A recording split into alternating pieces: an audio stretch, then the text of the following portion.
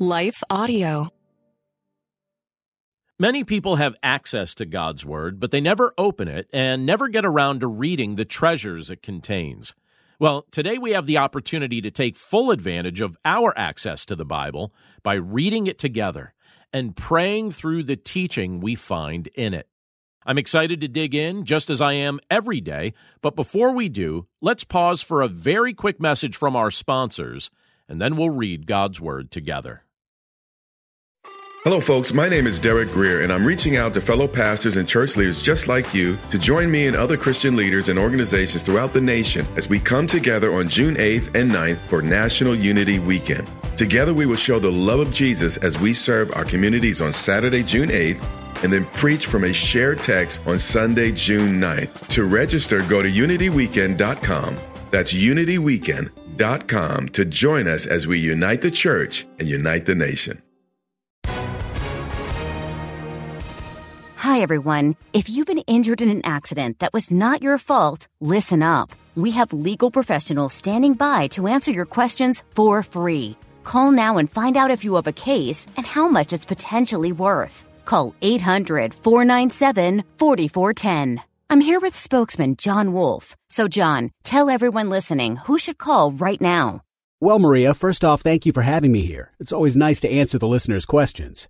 Now, as far as who should call in, anyone who's been injured in an accident and think you deserve compensation, give us a call right now. 800-497-4410. You'll find out if you have a case and how much it's potentially worth. Thanks, John. You heard it, folks. Take advantage of this opportunity and call now. 800-497-4410. Advertisement sponsored by Legal Help Center. May not be available in all states. You're listening to Daily Devotions with Pastor John.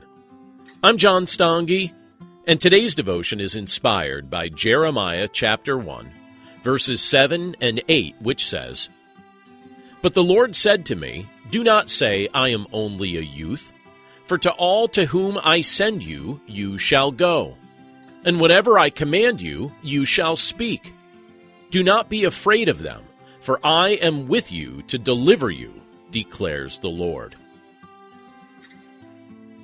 It may not be pleasant to admit, but frequently we can get better at making excuses than we are at getting things accomplished. We like to tell ourselves that someone else would be a better fit for the task God has called us to accomplish. But the truth is, if Jesus Christ lives within us, we are fully equipped for every task that's been ordained for us to complete. What excuses do you like to tell yourself? Are you too young? Too old? Lacking in formal education? Lacking in experience? Not talented enough? Too introverted? Something else?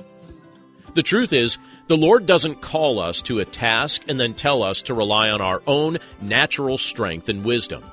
He calls us to rely on Him and to utilize the gifts He so willingly supplies. When we read through the Scriptures, we see scores of the most unlikely people being used to accomplish great things with God's strength for His glory. Don't preach a message to your heart that's the opposite of what God's Word communicates. If God calls you, He will equip you, He will empower you, and He will direct the very steps you take. Let's pray.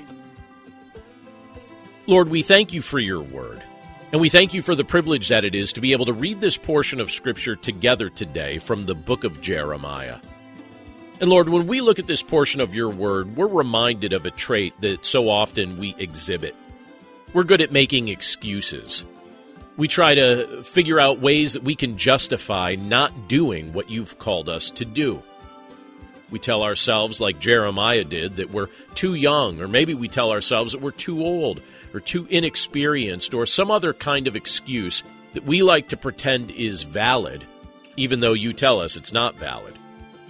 If you've called us to something, you will also equip us to do what you've called us to do. And I'm grateful, Lord, that you remind us in your word that you're not asking us to do everything in our natural strength or in our natural wisdom. You're calling us to rely on you all throughout the day, in every experience, and to utilize your strength and the gifts that you so willingly supply. And Father, we're grateful for the fact that you use the people in this world that seem so unlikely to accomplish the wonderful things that you're doing through humanity. So Lord, we pray that we would learn to preach a message to our hearts that's not the opposite of what your word communicates, but rather is fully in line with what you tell us in your word. You call us, you equip us, you empower us, and you direct the very steps we take.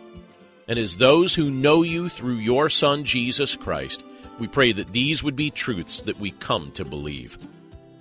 Thank you again for these reminders from your word, and we pray this all in Jesus' name. Amen. Hello, I'm Adam Comer. And I'm Ryan Chittister. And we are the host of Life After Addiction podcast. What we believe is that addiction is not a surprise to God. That's right. We discuss addiction from a biblical worldview and how true freedom comes through a personal relationship with Jesus Christ. Absolute freedom from addiction. The secular worldview of once an addict, always an addict is just not true. If you or someone you loved struggles with addiction, subscribe to Life After Addiction at lifeaudio.com.